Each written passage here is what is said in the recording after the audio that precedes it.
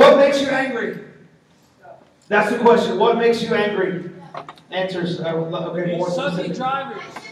Sucky drivers. I agree, and that's actually one of the things I had written down to mention if nobody did. Yeah. And I don't know about y'all, but for me, it's not just bad drivers. It's really wimpy drivers. Like, and those of you who drive, maybe you can understand, or maybe you're the wimpy ones I'm yelling at. But these people who will sit, like, and wait to turn left for like a half hour, waiting for 3 miles of clear road on either side, right? That are people who don't know how to work a four-way stop. Oh, these things bother me. Yes, what else makes you angry? Great. Major doses of stupidity. Major doses of stupidity. I agree. Okay, Bill Engvall style. Stupid people should have to wear signs. Yes, Harley. Any stupid people. Doesn't have to be major jokes. Major doses. Yes, sir. Uniforms at school make you angry. Unicorns at school make you angry too. Yes, Harley, I see that. People that tell you have anger problems. All right. You want to punch those people in the face? I think that might be a sign. But anyways, just throwing that out there. They need to control their stupidity. Gotcha. Well, tonight we're talking about anger. If you have a Bible, you can turn to Mark chapter 11, verses 15 and 16. Okay, and you'll notice I actually gave you a note thing, like fill in the blanks. I haven't done that in a little while, but if you would like to do that, feel free to use those. Because, and we've got pens up here, of course. Also, if you have not put in your prayer request, you can feel free to do that at any point. But I wanted to make that available for you. So we are in Mark chapter 11, verse 15. It says, on reaching Jerusalem, Jesus entered the temple area and began driving out those who were buying and selling there. He overturned the tables of money changers and the benches of those selling doves, and would not allow anyone to carry merchandise through the temple courts. Okay, I actually went through the 17th. So Jesus shows up in the temple, the church. Okay, he shows up, and there's people selling stuff. And this isn't like bake sale fundraising things, right? These people they're basically charging people to offer their sacrifice, which they were not supposed to charge. Like, this is still before Jesus has died, and so the Old Testament rules are still in place as far as the sacrifice. So people have to sacrifice every year, and what these guys are doing, they're charging people, they're selling people animals for sacrifice, which was not given as an option. They weren't supposed to be. So Jesus comes in, and what does he do? He comes in, he starts turning stuff over, right? He's knocking things on the ground.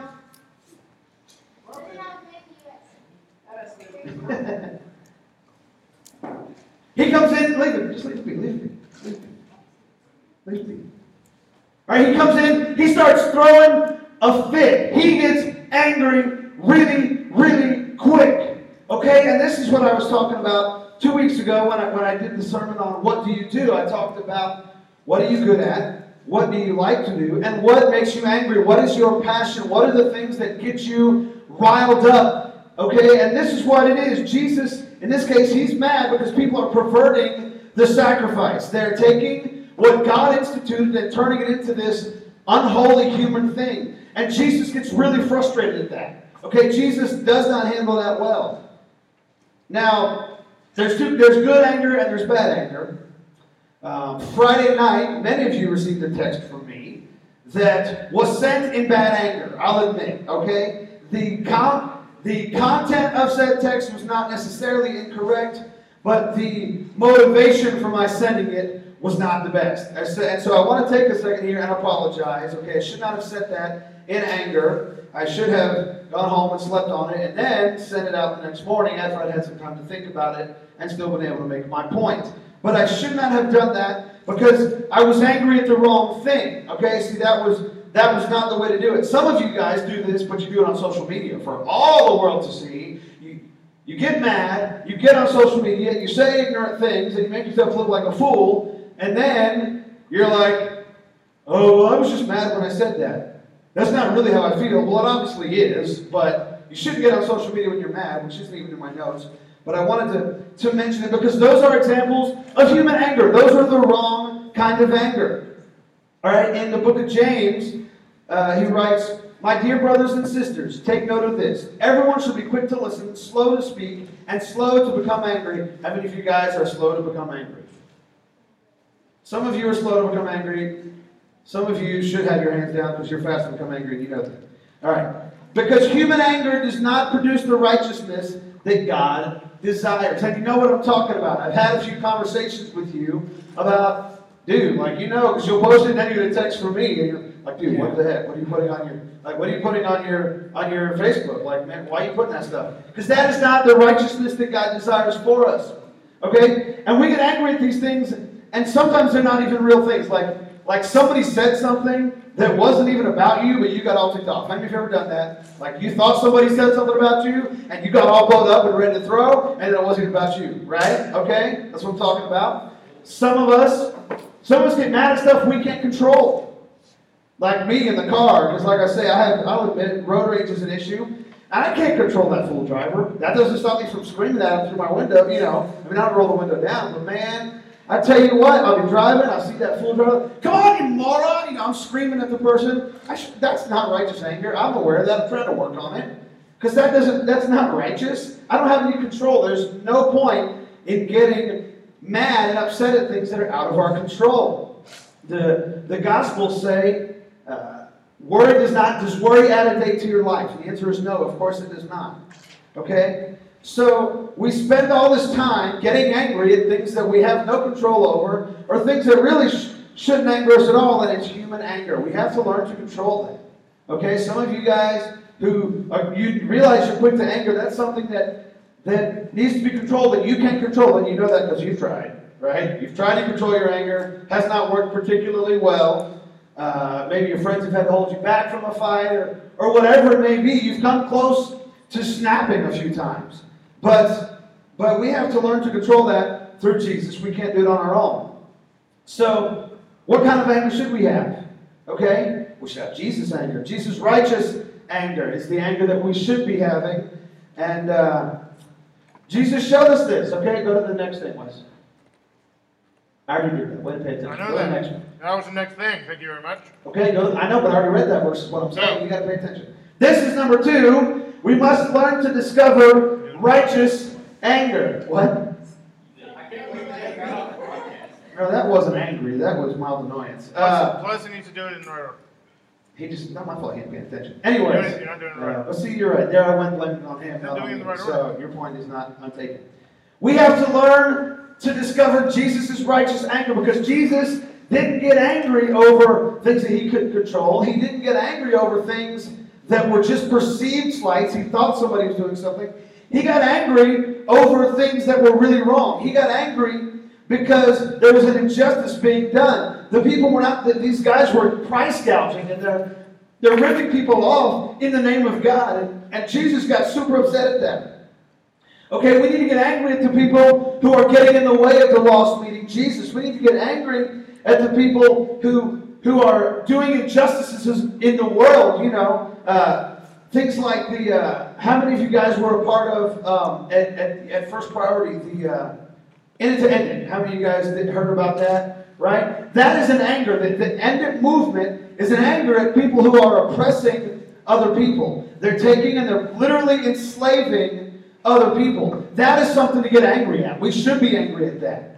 Okay, but these people who take and keep other folks from meeting Jesus, all that does, if we accept that, is to cheapen Jesus' sacrifice on the cross. Jesus gave up an incredible amount of pain for us, and when we cheapen, when we allow injustices to happen, that cheapens the sacrifice.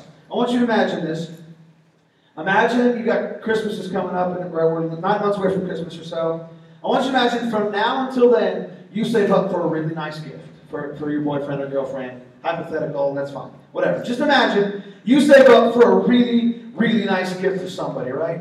And man, you work and you save and you sacrifice in order to save up because you really want to get an awesome gift for this person. And you go out and you spend some real money, you spend some good money on this thing, and you give it to them.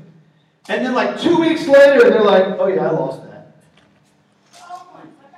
Right? You get super mad. You get super ticked off. See, that's what happens. Jesus paid an incredible price. He paid a very high price so that you and I could meet him and we could be saved. And when we allow people to do injustices, we cheapen that. We act like we don't care about what Jesus did for us. And that is 100% wrong. You see, there are certain things that get me really fired up. There are certain things that really, really get me angry. Things like myself. I remember myself at y'all's age. Hey, stay with me, guys. Stay with me, please. Okay? I imagine myself at your age. And I remember me being on the worship team and being the pastor's kid. But man, walking so shallow. I think about myself. I think about how I would go to church on Sundays and then I'd go home. And I was still a good kid, but I was absolutely not. I had no control over my thought life. I was consumed with lust. Right? I was just living this shallow, pathetic, apathetic walk that absolutely infuriates me when I think about it now. Because the time that I wasted then, the time that I wasn't doing my devotionals then, the times that I wasn't learning Scripture and learning about Scripture then, has come back to affect me now. I should be a better worship leader than I am. I should be a better preacher and teacher than I am. I should have more Scripture already memorized, but I wasted time, and that makes me mad. I heard it said that the ceiling for one generation is the floor for the next. And if that's the case, then my ceiling is holding you guys down because I didn't allow my ceiling to get up to where it should be. And that frustrates me. I get angry when I think about the fact that, get this, 59% of people who grow up in church will walk away from it after high school. They will not continue on in the faith. Okay, just for example, look at you and the 4 closest people to you. Look around. Find the 4 closest people to you. Statistically, out of those 5, only 2 of them will stay in church after high school. Only 2 of them will continue to walk with Jesus after high school. Okay, that makes me really mad. That seriously frustrates me. 59%, that's a terrible success rate. That frustrates the heck out of me. The only sport or the only thing that's okay in is baseball. You can hit 400, you're one of the best. But in any job, in every school, if you got a 41%, what would they call that? Failing. That would be failing. Okay? But that's what the church in America right now is doing. We're failing your generation, and that makes me mad.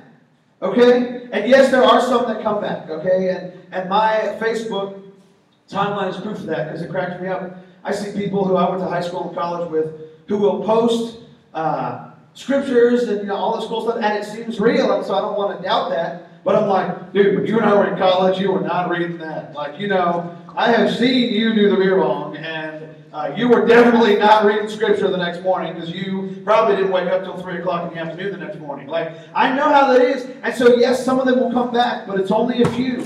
Most of them we lose for the full time. And the fact that even them, that they lose 3, 5, 7, however many years, that makes me angry. And that's only among the people who went to church. When you think about the overall population, okay, right now there's a smaller population who grew up in church than ever before. So that means that we got this little bitty segment of population that grows up in church, and then only 2 out of those 5 are going to stay in it. That gets me riled up, y'all.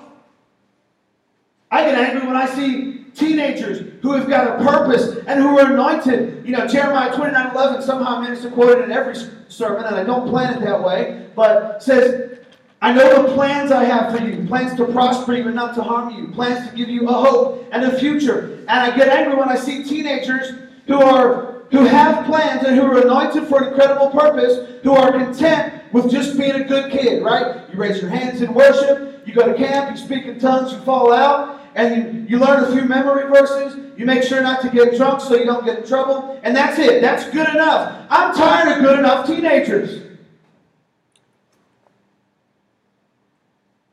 John 10:10, Jesus said, the thief came only to steal and kill and destroy. But I have come that they may have life and have it to the full. Not life and have it good enough. Not life and have enough so that their parents don't yell at them. Not life and have it just enough so that they don't go to jail. But life to the full. All the way through the plans that God has for us. These are the things that we need to be angry at. You say, Tony, 59% of students leave the church. What's the answer? Like, well, what is the answer to students leaving the church and to people living these apathetic, lazy Christian lives? The answer is this. It's a simple word. I was talking about it today with somebody, and And too often in the history of the church, it has gotten passed over, and that word is grace. You see, grace is radical, undeserved favor. It's something you and I cannot earn. It is impossible to earn grace. But Jesus gave it to us anyways. And many of you have experienced that. You've had experiences where you know you felt the love of God like you never had before. You've gone to camp, you've gone to whatever the thing was, and you've experienced that, but you've forgotten about it. And you haven't done it in a while. You haven't felt it in a while. And we have to continually be reminding ourselves of it. We grew up in the church and we heard about it. You're like, yeah, I know. Jesus loves me. This I know. For the Bible tells me so. I know the song. I get it. Jesus loves me. But we've stashed it in the back of our mind as something we can use whenever we need to. It's like that one pair of shoes you keep in your closet. And you're like, one day I'm going to have an excuse to wear those again, ladies, right? Or guys, you might have a certain dress shirt or something like that. And you're like, one day I'm going to use that. Okay, I'm bad about that. I'll admit. I'll keep things in my closet like, one day I'll wear that again. No, I'm not. I got shirts in my closet I haven't worn in 3 years. But I think one day I might have an excuse to wear that. That's what we do with grace. We turn this into in case of emergency, break the glass. We've got to remember it. We've got to remember that we were dead in our sins. Ephesians chapter 2 says we were dead in our transgressions. It was an unquantifiable, unfathomable distance from a holy God. You see, there was a huge distance that we could not reach God with. We had no chance of getting there. And every other religion requires that the human try and meet the God, that the human do all the work, but Jesus didn't do that. Jesus came and He did the work so that we wouldn't have to. He came and lived a life of purity and a life of holiness and a life that is worthy of the sacrifice so that we wouldn't have to do that. Because He knew that we couldn't. He made sure that when the time came, we didn't have to do the work. All we had to do was let Him do it. And those of you that grew up in the church, I want to take a minute to remind you of that. To remind you that this is an incredible thing that we just gloss over too often. Because we grew up in the church and we know it. We've sung all the songs. We've heard the sermons. But sometimes we just got to take a minute and rest in the arms of a God who loves us. Of a God who calls Himself the Father to the fatherless, the hope for the hopeless. I want you to take a minute, just close your eyes. We're not done yet. This isn't totally prayer time yet. But I want you to just think about that. I want you to try and wrap your mind around that. When we had no chance of reaching God, no matter how hard we worked, He reached out His arms and He reached for us. When there was no hope, He reached for us. When you're at your worst, when you are stuck in that sin that you can't get out of, when nobody even knows about it, but you're struggling with that, and you're like, man, God probably doesn't even want me right now. I'm struggling with this thing, and I can't get out of it. That's when Jesus says, I want it. I want it. With every head bowed and every eye closed. Tonight I want to offer opportunity for you to accept that grace. If you have not done so, I want to offer an opportunity for that. Maybe you just need to rededicate your life to Jesus. You say, I got saved. I've said the prayer before and I meant it then, but I have fallen away. If that's you, I want you to just think about that for a minute. We're not going to move on it just yet, but I want you to be praying about this and thinking about this. Just continue to imagine again. Try and wrap your heads around this grace that we cannot even begin to describe.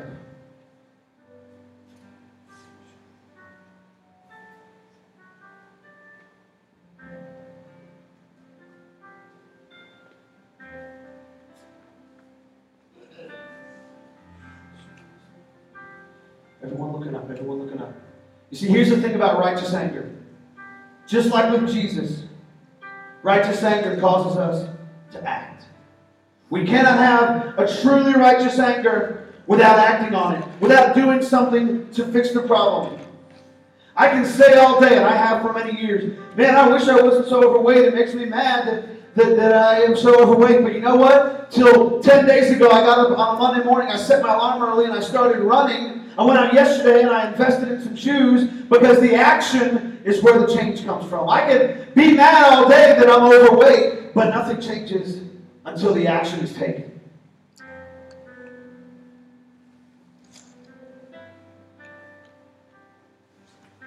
A passion and anger will result in action. You see, guys, one of the things, in fact, probably the single biggest thing in this world that I'm passionate about and I'm angry about is you guys. Not I'm angry at you, but I'm angry about all those things I talked about earlier. That statistically, 3 out of every 5 of you won't continue on in the faith once you leave this youth group. That makes me mad. That gets me mad. When I think about your friends that don't know Jesus, I get mad. I get angry. You see, that text that I sent on Friday night was a result of a misplacement of that kind of anger. I was mad at you guys, but I shouldn't have been. I should have been mad at a world that accepts a halfway Christianity from you.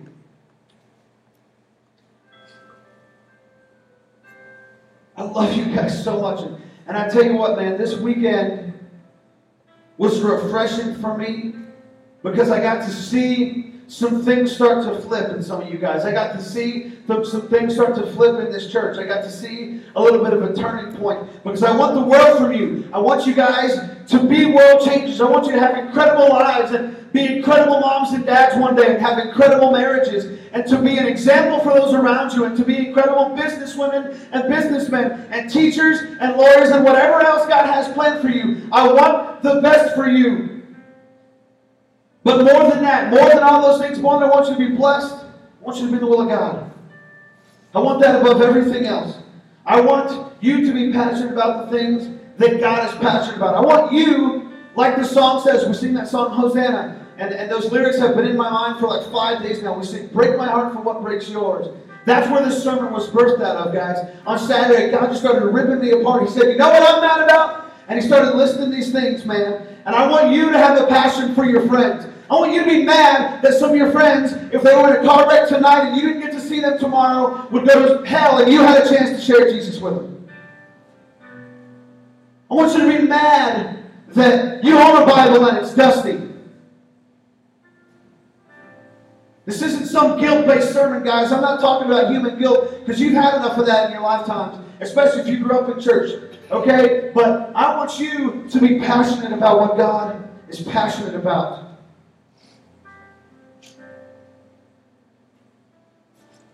Tonight I'm going to offer two things here. Number one, if you need to either meet Jesus for the first time, to begin a relationship with Him, or you need to rededicate your life to Him. You say, you know, I've met Jesus, but what you talked about earlier, that's me. If either one of those is you, and I don't want anybody's eyes closed, I don't want any head bowed, but if that's you, and we're not going to laugh at you, not going to make you feel bad or anything like that, but I want you to raise your hand right now in front of everybody. It's okay. Nobody's going to bite you. Nobody's going to yell at you. Jesus called His disciples publicly. He didn't say, all right, every head bowed and every eye closed. Now, Peter, would you like to be a disciple? No, He didn't. He stood at the boat and He said, you, come follow me. And Peter came. So if that's you, or if you're listening to this and you're like, Tony, I have not been mad about these things. Like, these things have never bothered me, but you know what I want to be? I want the passions that God is putting in me. I want to feel those. I want a new experience of those. I don't want our youth group to just be known as a youth group where the same 15 kids go every week and nothing ever changes and nobody ever grows. You see, there's something else I have to apologize to you guys for, and that is for accepting this good kid culture.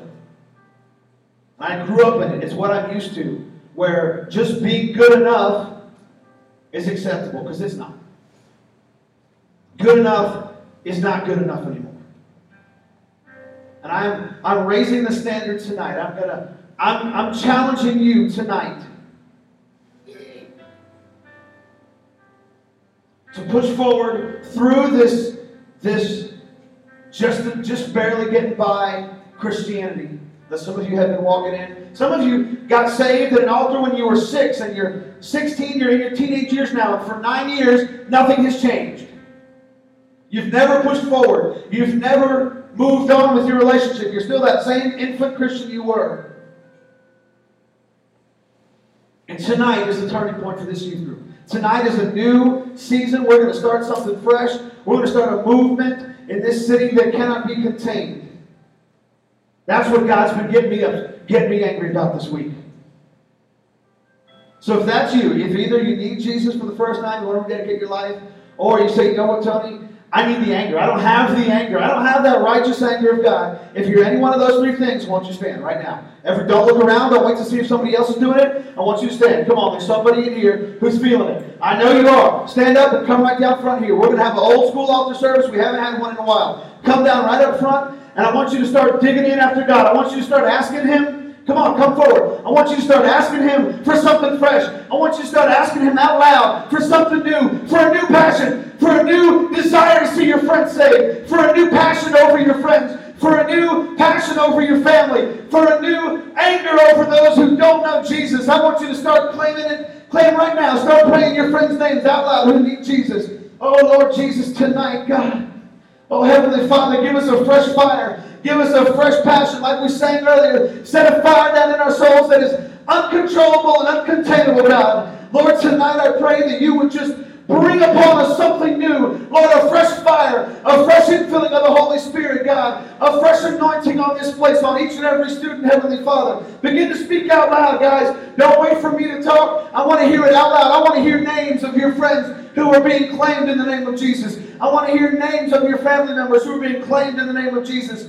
Oh, Lord, Heavenly Father, God, I pray that you would bring us something new. God, give us something fresh. Heavenly Father, that we would not accept this just good enough Christianity, God, but we would desire more of you. Lord, not out of guilt, but only out of a love for you, God. Oh, God, only out of a love for you, Lord, that we would seek to know you better, we would seek to know you more, and we would see your face, Heavenly Father. Oh, God.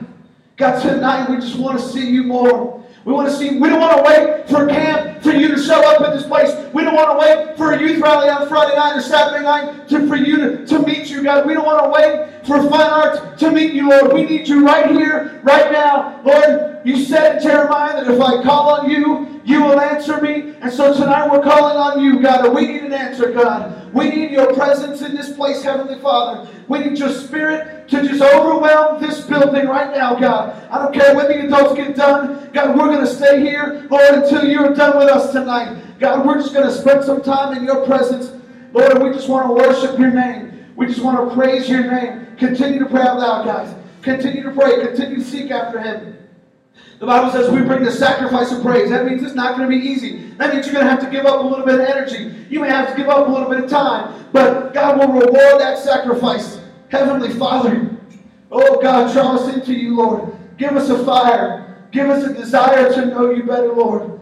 Lord, give us a passion for those around us. God, right now I pray that you would put names and faces in each student's head. God, names of friends that need you. Names of family members that need you. You're putting them in their heads even now.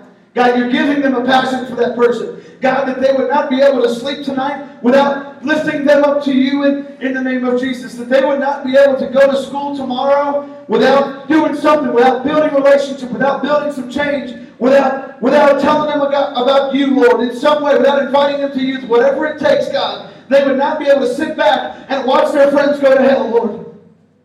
Oh, Holy Father God. Lord, we praise you, God. God, a fresh fire, a fresh anointing on this place.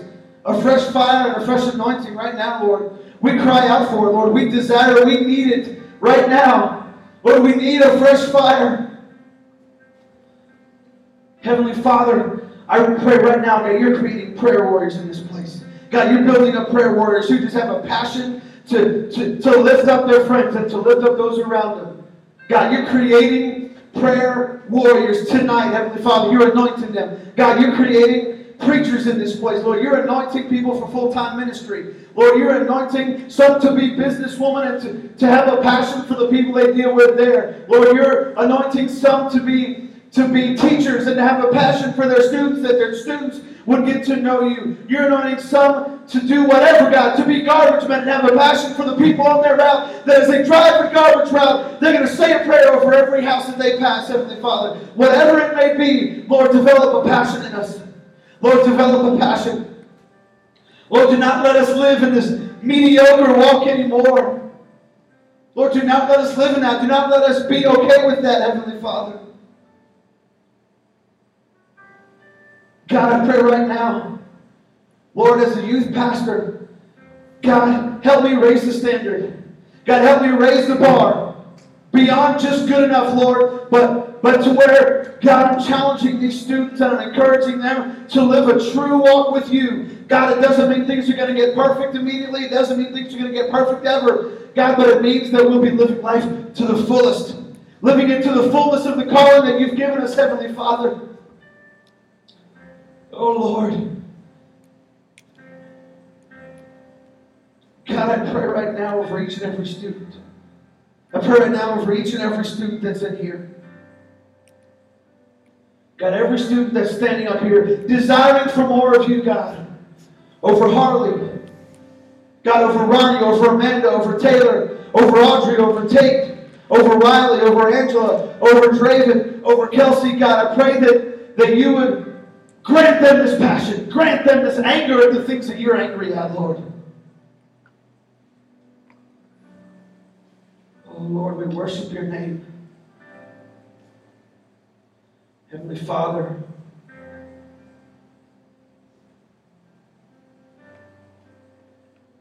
God, just set a fire in us. Set a fire inside of us, Lord.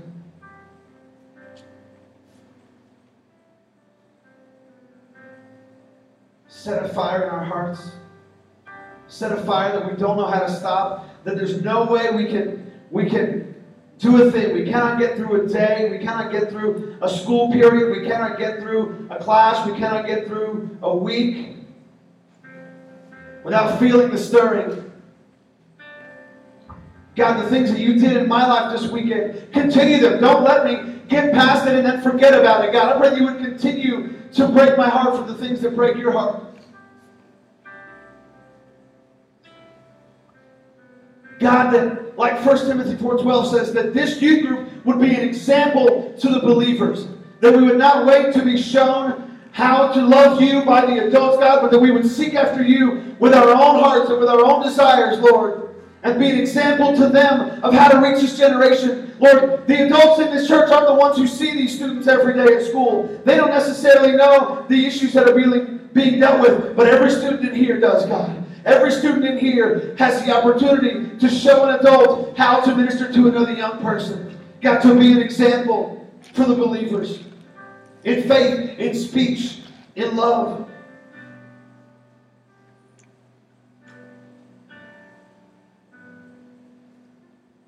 Lord, let us continue to be a reflection of you. God, let us continue to show you to those around us. God, make us more and more like you. Change us into your image, like our theme verse for this series says. Make us more like you. God, not that we'll ever be you by any stretch, but God, that we would be able to show you to those around us. That we would not rely on a special event to have a reason to seek after your face. We would not rely on a camp or on a trip or on a rally. Lord, that we would seek your face day in, day out. Again, not out of guilt, but in relationship. In relationship with you, God.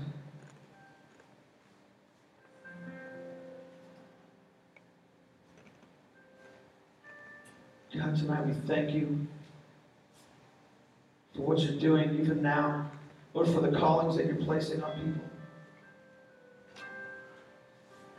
Lord, I pray that we would not allow this to just be one Wednesday night where we stood up and came to the front. But Lord, that our relationships with you would grow deeper. That we would come to know you more and come to be aware of your presence more.